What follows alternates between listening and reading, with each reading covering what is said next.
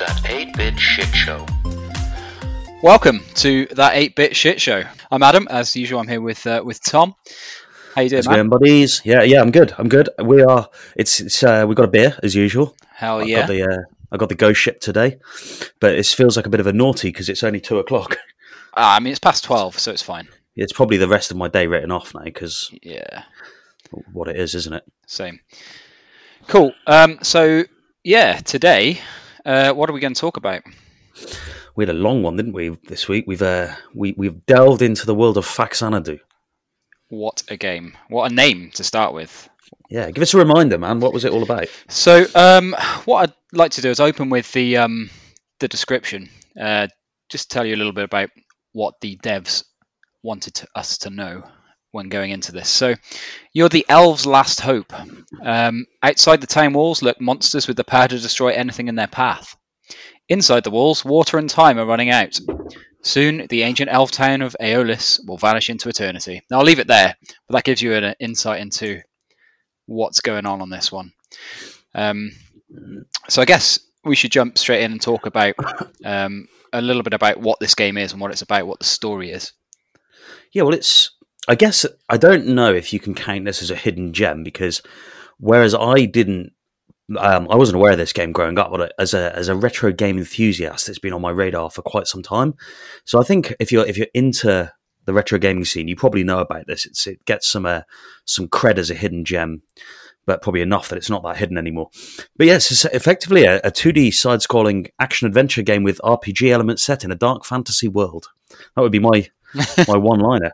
It's very reminiscent of Castlevania 2, a little bit of Zelda 2 in there. It's really, really cool. But just to give you a bit of background on it, this was developed and published by Hudson Soft, so Bomberman, Adventure Island, Bloody Roar, the first Mario Party actually by Hudson Soft, and Nintendo published it in North America, and it was the PAL versions were distributed by Mattel, actually, the toy company. Well, yeah, I didn't know that. Okay. Yeah, so released Japan, November 1987, North America, August 1989, and in the EU, December 1990. So we got 3 years after Japan. And then it was re-released on the Virtual Console 2010, 2011. This hasn't yet made an appearance on the Switch Classics, which would be a really cool place to play this, actually, on a portable system like that. Yeah, critical reception was high. So Famitsu Magazine, which is obviously with a lot of their Japanese developed games, is like the benchmark, gave it a 39 out of 40, and they're famously stiff on their reviews. And IGN reviewed it when it came out on the Wii Virtual Console, gave it an 8.5, and they called it a hidden gem. So it definitely is a hidden gem. Yeah, so when this came out, it was heavily featured in Nintendo Power because it was published by Nintendo, so they kind of got to decide what publicity their games got in magazines by writing their own magazine, and it had a dedicated episode of Captain N, the Game Master. So it was pushed a lot by Nintendo, but I guess it was, a late-ish release, especially in Europe for the NES. It may have caused it to not get so much traction. But what did you know about this going into it? I'll be honest, I didn't know anything about this game before starting it. I had the name, and that's all I went in with. And that's kind of the point of this show, isn't it? This is I'm a bit nerdy when it comes to retro games, so I'm going to be dropping a lot of things that I think you may not know. Yeah, exactly. On the premise of hopefully giving you a good experience to try these classics out. Well, that's the thing with this. It's so good for picking up stuff that I've missed over the years. Where because I played a lot of games back in the day, but there's so many out there that I just wouldn't have had a chance to play, be it because of not having. I mean, you take just the NES North American releases was over 700 titles. Yeah. So it's a lot of games. Exactly. So this one, I started playing it, and my partner walked into the room actually, and she said, "Oh shit, is that Faxanadu?" So I was like, "Yeah, it is. How the hell do you know about it?" So apparently she played it when she was a kid as well. So that was quite cool. Yeah, so it was definitely about. Yeah, exactly. I think us being over in the UK, the NES wasn't as big here as it was in the States. There was a lot more people playing PC games here, so I think that it's even smaller for us over here. Yeah, definitely. So it's actually a spin-off game, a side story of a vast RPG series called Xanadu. Ah, okay. Okay. So there was only 3 or 4 of this series ever released in the West, but the second is it's the second installment of Dragon Slayer. The Xanadu is the second installment of Dragon Slayer developed by Falcom, and the Fact Xanadu is a spin-off to that. So that and Dragon Slayer are sort of cousins. This is the only one not developed by Falcom. And the title actually is a combination of the word Famicom, which is obviously the Japanese name for the NES, and Xanadu. So we're all pronouncing it wrong. It should be pronounced Xanadu. Okay. It's a bit like chorizo. Yeah, maybe. Or jalapenos. Exactly. But in Nintendo's videos they made about this, they referred to it as Fact Xanadu. So I'm sticking with that. Yeah, definitely. So I guess I think that leads us quite nicely into sort of what I thought the story was actually about, or what the story sort of sets you up with. Go on, give us your thought of the story and how you arrive as this unidentified warrior. Yeah, so you come in, you're a returning wanderer. You're coming back from the wilderness to your home, which is the elven town of Ilos? I'll go with I have no idea. But you basically learn that the town's been decimated by some unknown force. You later find out that unknown force is dwarves that have risen up from the underworld. Now, based on everything I saw in this game, I don't remember seeing any dwarfs. The only things they have a loose. I think this may be a translation issue. I think so. I think they mean demons, maybe. Well, there's certainly some kind of demonic force happening. So anyway, that's what they tell you is happening anyway. So they've risen up from the underworld and decimated the world as you know it.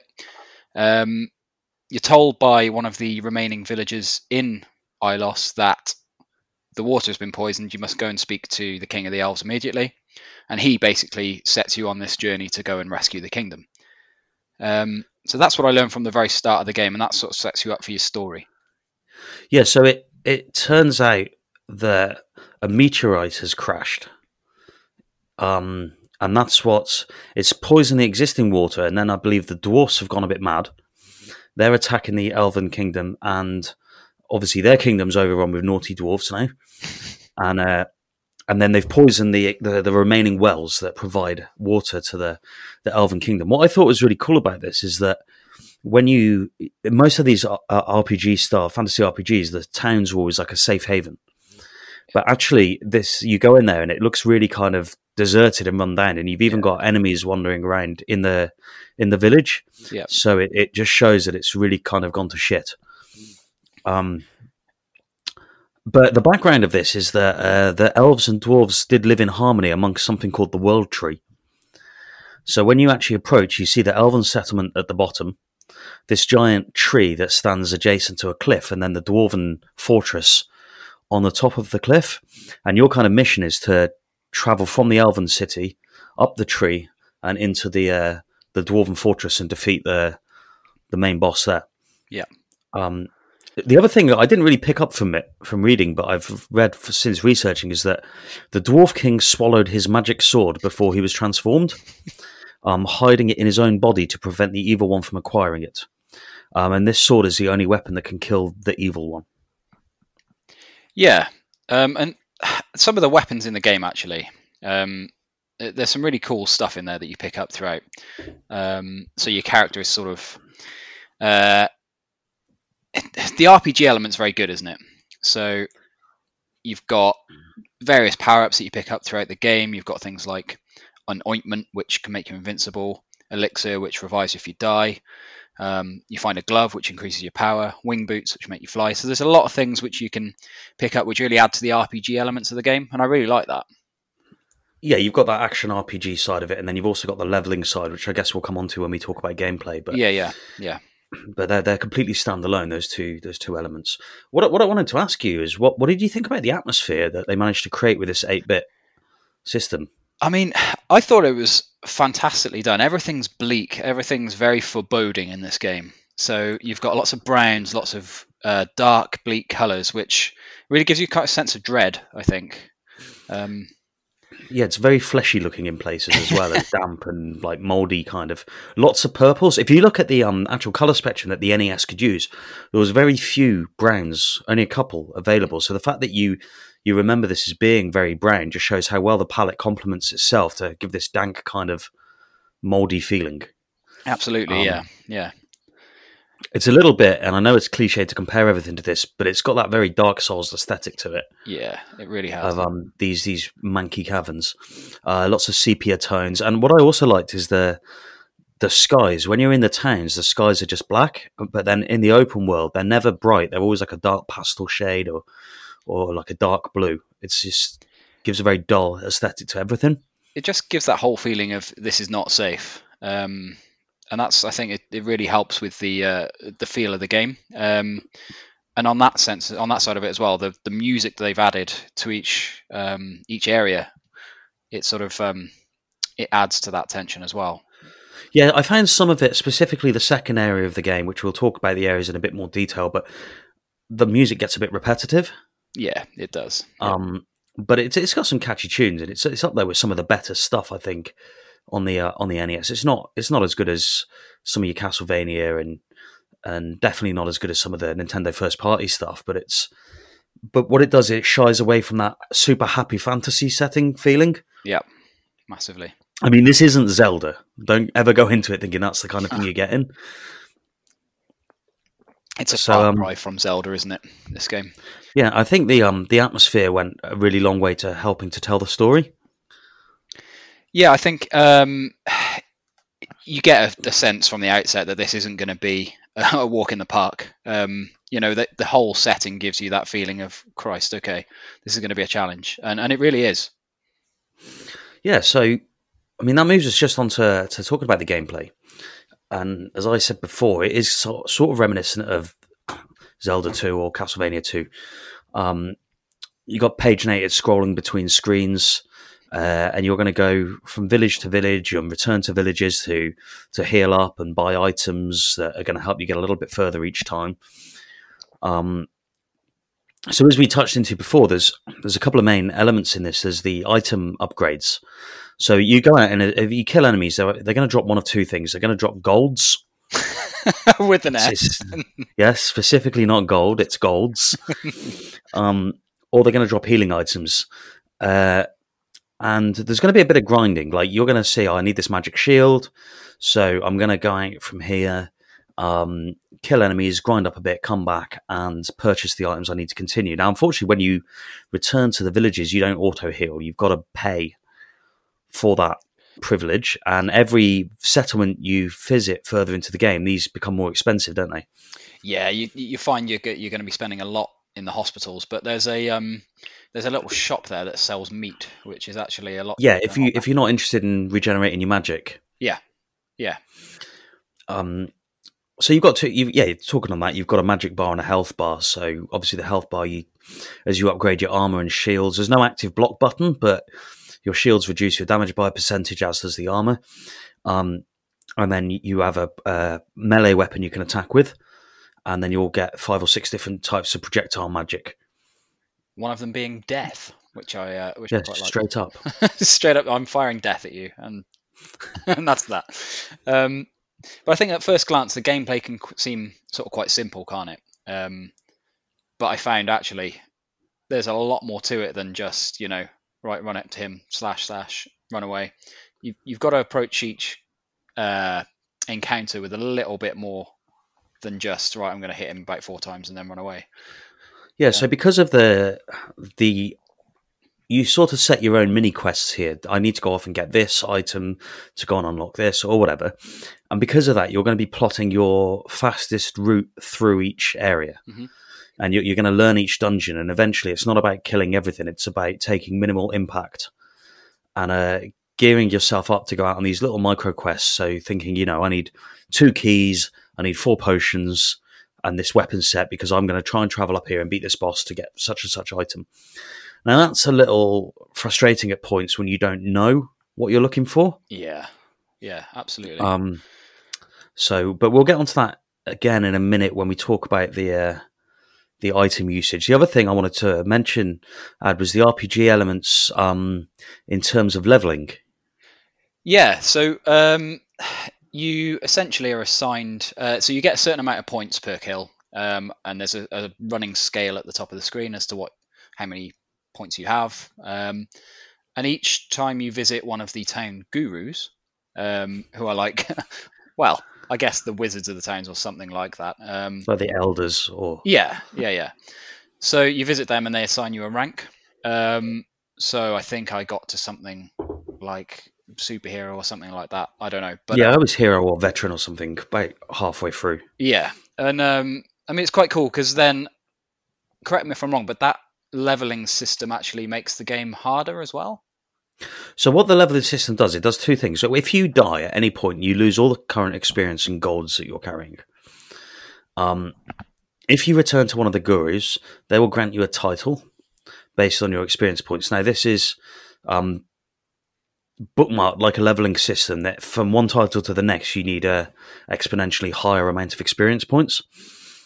But when you gain those titles, what that means is upon your death, you will respawn with a starting amount of gold and XP. Now, it's not the full amount that you had when you leveled, but it gives you a big head start each time. So it makes each rebirth a little more forgiving. You can, for example, immediately be reborn and buy some magic potions, etc., etc. You don't lose your gear upon death. So it does mean that if you run into a dungeon, grab something, you don't have to fight your way out.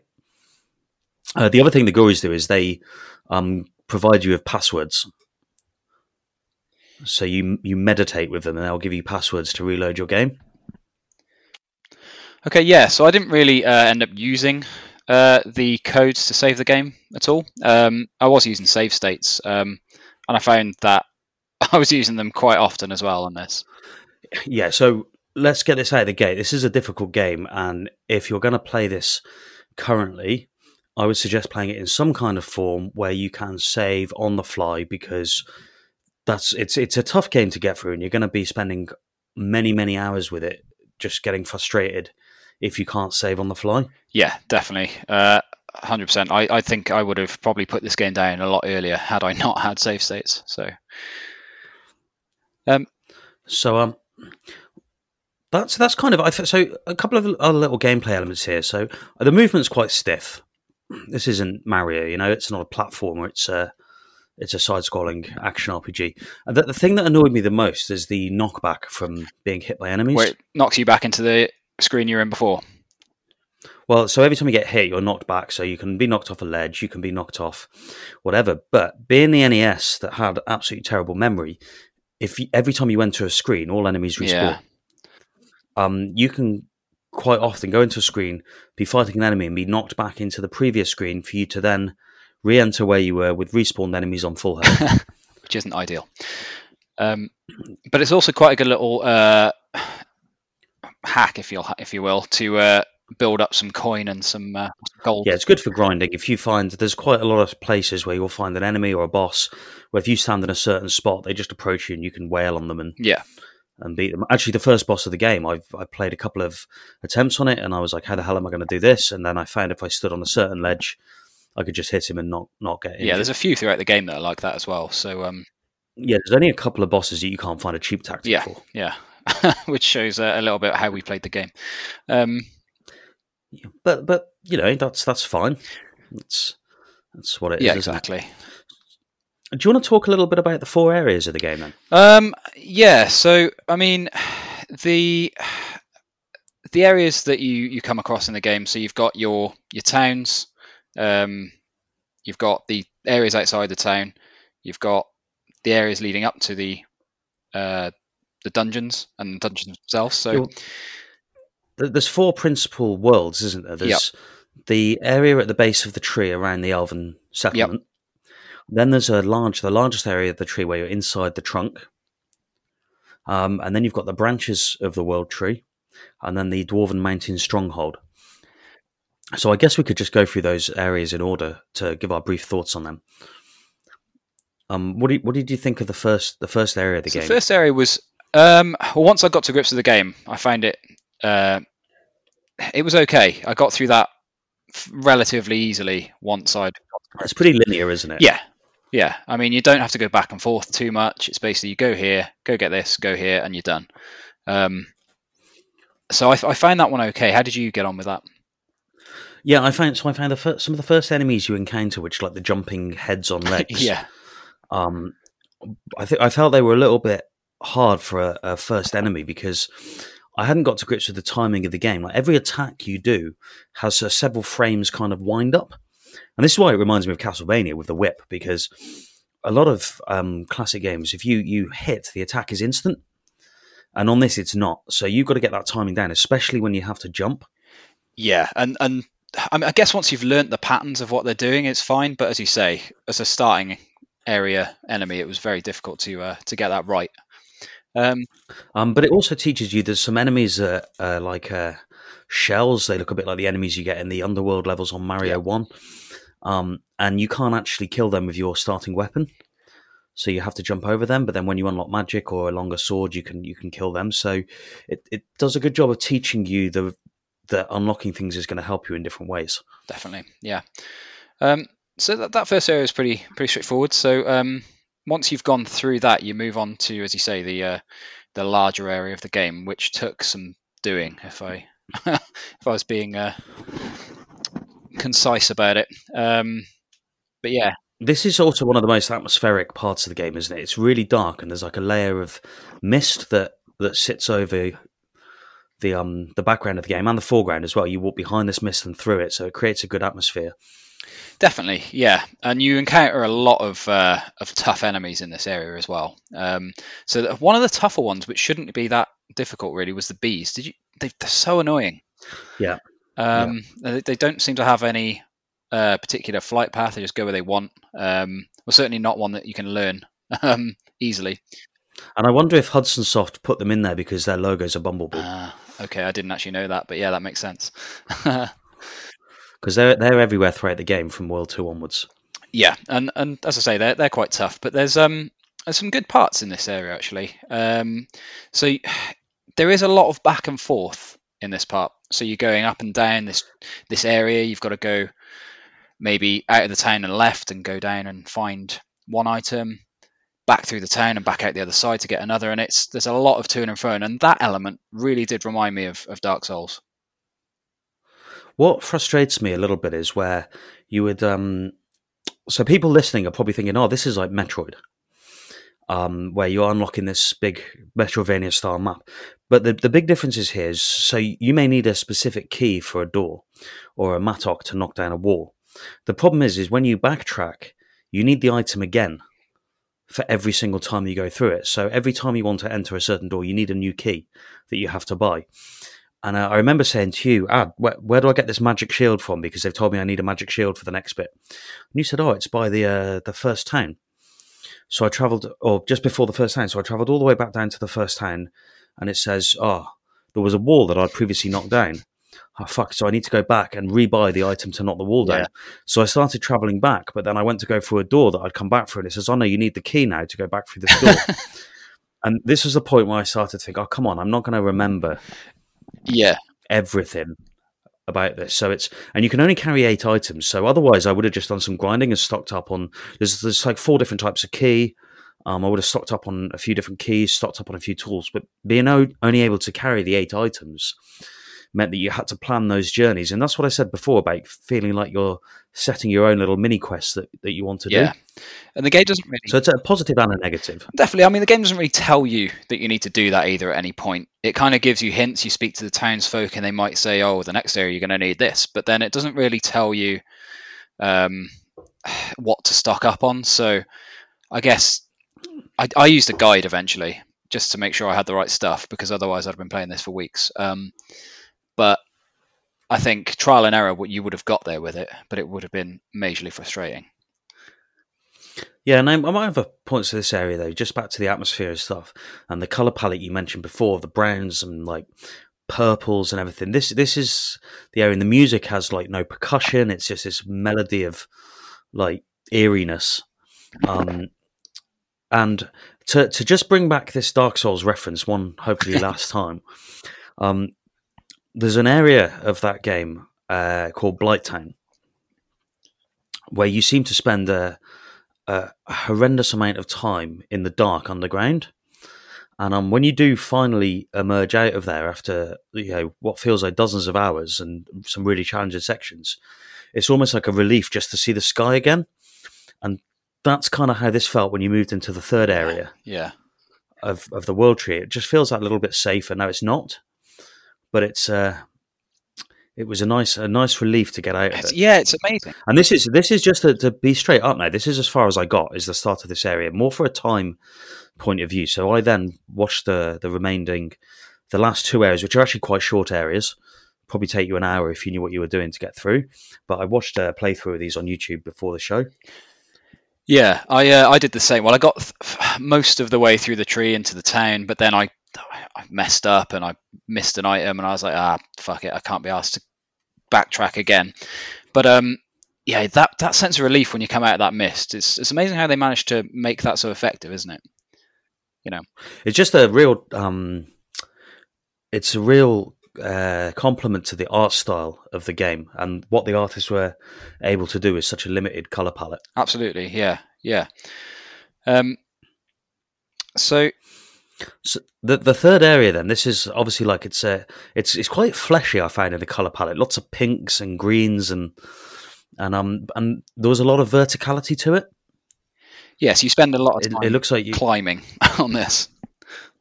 Yeah, and I think that's obviously in with the feeling of this being in the tree branches. And there's a couple of bits where it does say to you, you find a town, and they say, we're on the border now. So it starts to hint at those end game areas, and you start to also find stronger items. Some of the strongest items in the game are called the Dragon Slayer items, which is obviously a reference to the Dragon Slayer series. And I found that at this point, it starts to almost feel like it could be much further to the end of the game than it really ended up being. Yeah, because you're picking up some stuff which you think, right, I'm going to be on for a slog here. But yeah, watching it through, it's like, actually, it's probably about, as you say, about an hour to go, where you're really overpowered and killing stuff with one hit. And then you get into the Dwarven Fortress, which is now obviously I've got a little less to say on these areas because I didn't play through them, but there's a lot of enemies within the settlements here, so it really gives that idea that the place is overrun, and it does feel like an end game because you got that you're really in like a lot of robust indoor areas with lots of stone and metal, and it becomes a very blue grey sort of tone to the design. It looks very dwarven, doesn't it? If you think about dwarven architecture throughout gaming, it looks very much in keeping with that. But then essentially your aim here is just to battle through the dungeons until you reach a final boss, kill him, and then the game suddenly ends. And the final boss sucks. Yeah, you can almost cheese it a little from what I saw. Well, so everyone says about every review I've read of this game, so the final boss is way too easy. And looking at it, it's just a scaled up version of an enemy that begins appearing in World 2. And you just essentially jump and hit his head 5 or 6 times with a sword.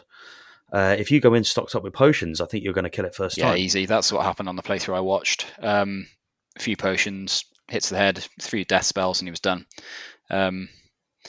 So yeah, a little bit of an anti-climax there for all the hours you've put in.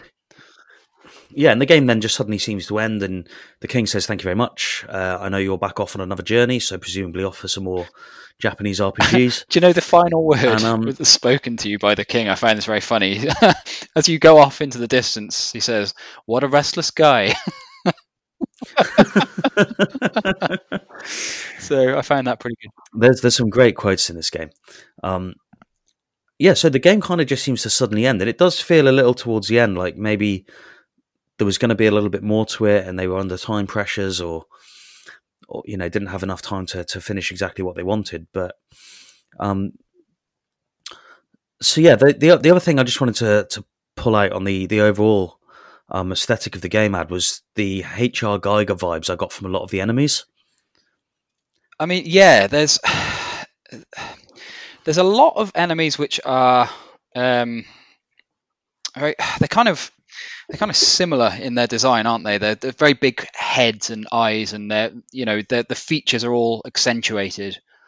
quite heavily on some of the monsters, aren't they? Yeah, there's a lot of almost biomechanical looking weirdness going on as well. Yeah, there's one that looks a little bit like the enemy from War of the Worlds, the sort of the big mech walkers. Yeah, which is actually what the final boss is, isn't it? Yeah. It's a scaled up version of that Yeah. enemy.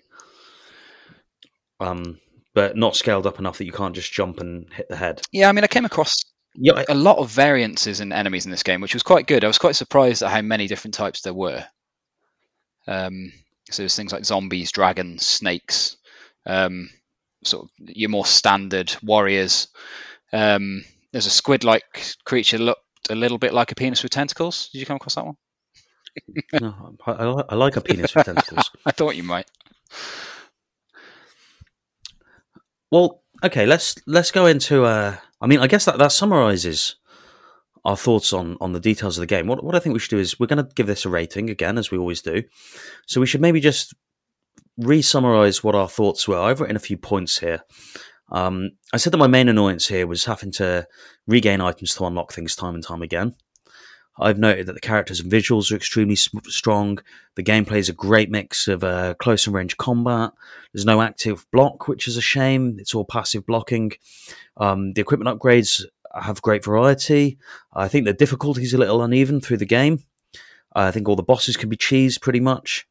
There's some unfair enemy placements I noticed where you can't enter an area without taking a hit or two, such as enemies at the top of ladders or whatnot. Being knocked back by enemies is a bit of a bitch. I thought the RPG elements were pretty unique, and the attack patterns were hard to learn early on. So that was my basic summary of my thoughts. Yeah, I mean, I think I'd echo that, to be honest. That's exactly how my experience went as well. Just a very... Certain areas of the game just seemed, as you say, just uneven in terms of how unbalanced they were in terms of the difficulty. And yeah, I think I just echo what you said, man. What would your score be? So yeah, I think on balance, I think I'd probably give Faxanadu an 8 out of 10 personally. What do you think? Yeah, so I thought of an 8, but I've actually knocked mine down to a 7. Okay. Because some of those grievances I have with the game are actually fairly major in terms of the effect on the experience. Yeah, I think the item thing that you mentioned is, had I not had a walkthrough, that would have been a right bitch. So yeah, so I landed on a 7 out of 10, which is a good score. It's a solid score, man. It's a solid game. It's definitely worth your time. So that wraps us up for Faxanadu. We're obviously going to introduce in a minute the next game. Yeah, I had a lot of fun with this game, though, man. I'm pleased that you picked it out of a large list of games that we've got to get through. Yeah, several thousand. So now, obviously, as you've managed to find this show at happyhourgaming.net, that's where you're going to be able to find the next one, which we're going to introduce in a moment. But also tweet at us at Happy Gaming Hour, because what we want to do is, the reason we're going to start introducing the next game each week is we want you guys to play along with us and send us in your thoughts and comments, and we can discuss what you guys think of the games as well, and maybe some suggestions for things we can play down the line. So the next game, I'm keen to know if you're aware of this, because this is a far better known game than what we've been playing. But we're going to visit the Mega Drive / Genesis classic, Altered Beast. Oh, Altered Beast. I am aware of this game, and I absolutely love it. So... okay, do you want the back of the box description? Let's do it. Enter a time where men were warriors and gods ruled the world. A time of good against evil, a place of danger. Summoned by Zeus to rescue Athena, you will infiltrate the underworld with the power to transform into mythical creatures with supernatural strength. But there's more. It tells you about every level. Level 1. Become a savage werewolf and use your teeth and nails to shred your enemies to pieces. Capture 3 exclusive spirit balls and you'll be transformed into a ferocious fire-throwing werewolf. Level 2 and 3. Take flight as Were-Dragon and use fiery force to fry the followers of Neph. Come across slippery crevasses inside a deep cavern as the crafty Werebear. And levels 4 and 5 stalk the gates of the underworld fortress as a man-eating were-tiger, a predator with no pity. Inside the inner sanctum, call on Golden Werewolf's might to demolish Neff, the demon, forever. I mean, it sounds absolutely epic. And we both know that Altered Beast is not a perfect game. Oh, absolutely, but it's damn fun. So I am really happy with that suggestion. Nice. Yeah, well, I figured you would be aware of this game, and I thought after we've had to invest some time in Faxanadu in this last week, and I was looking forward to jumping into something I didn't need a fucking wiki to complete. Yeah, absolutely. This will be a lot less taxing, I think. Which probably means we'll have a shorter episode to discuss on it next week. Potentially, yeah. But it's going to be a fun one, and I think you might find it's not quite as good as you remembered. Maybe I'm looking through rose-tinted glasses at this one. I've played Altered Beast recently, and it's not the masterpiece it once was. That's a shame, but I'm sure it'll still be fun. Okay, I think that wraps up everything for this episode of That 8-Bit Shit Show. Thanks again, Tom. Yeah, thank you for having me on your show again. No problem, and we'll catch you guys next time. Thank you all.